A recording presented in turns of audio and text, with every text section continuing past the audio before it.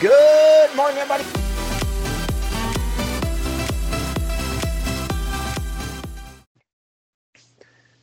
So the longest time, I get derailed with certain concepts or thoughts or projects or feelings. And so I decided, hey, in my daily routine, I think I'm going to put in meditation. But then the whole idea of meditation kind of freaked me out. It felt a little hippie-ish. It felt like there was some sort of process that I had to figure out. I just wasn't going to do that. But then I decided, hey, why not just give it a shot? What if I just kind of surfed my thoughts? I got rid of all of the distractions and I just sat quietly with me.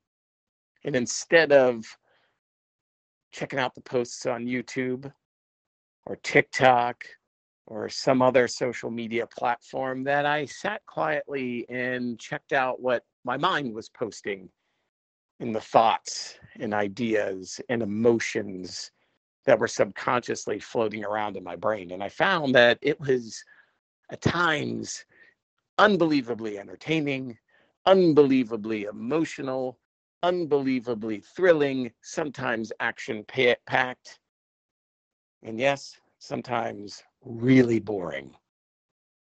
But it has helped. It has helped me get clarity on situations that maybe I didn't see quite right when they were happening. It helped me get more creative and helped my stress level come down significantly. So if this is you, or if you've felt this in the past, I really, really, really would recommend you giving surfing your thoughts a try and put your own spin on it. Just get rid of all of the external distractions that you have going on and sit with your thoughts for a period of time. And yes, it's going to be boring at times, but I promise you that things are going to pop up that you are going to be amazed about, that you're going to be thrilled about, and some things that you probably won't be thrilled about. But again, it's all you. You're posting these things inside of your head, and it's really interesting to see what those things are so that you can take action and be more productive in anything that you're going after.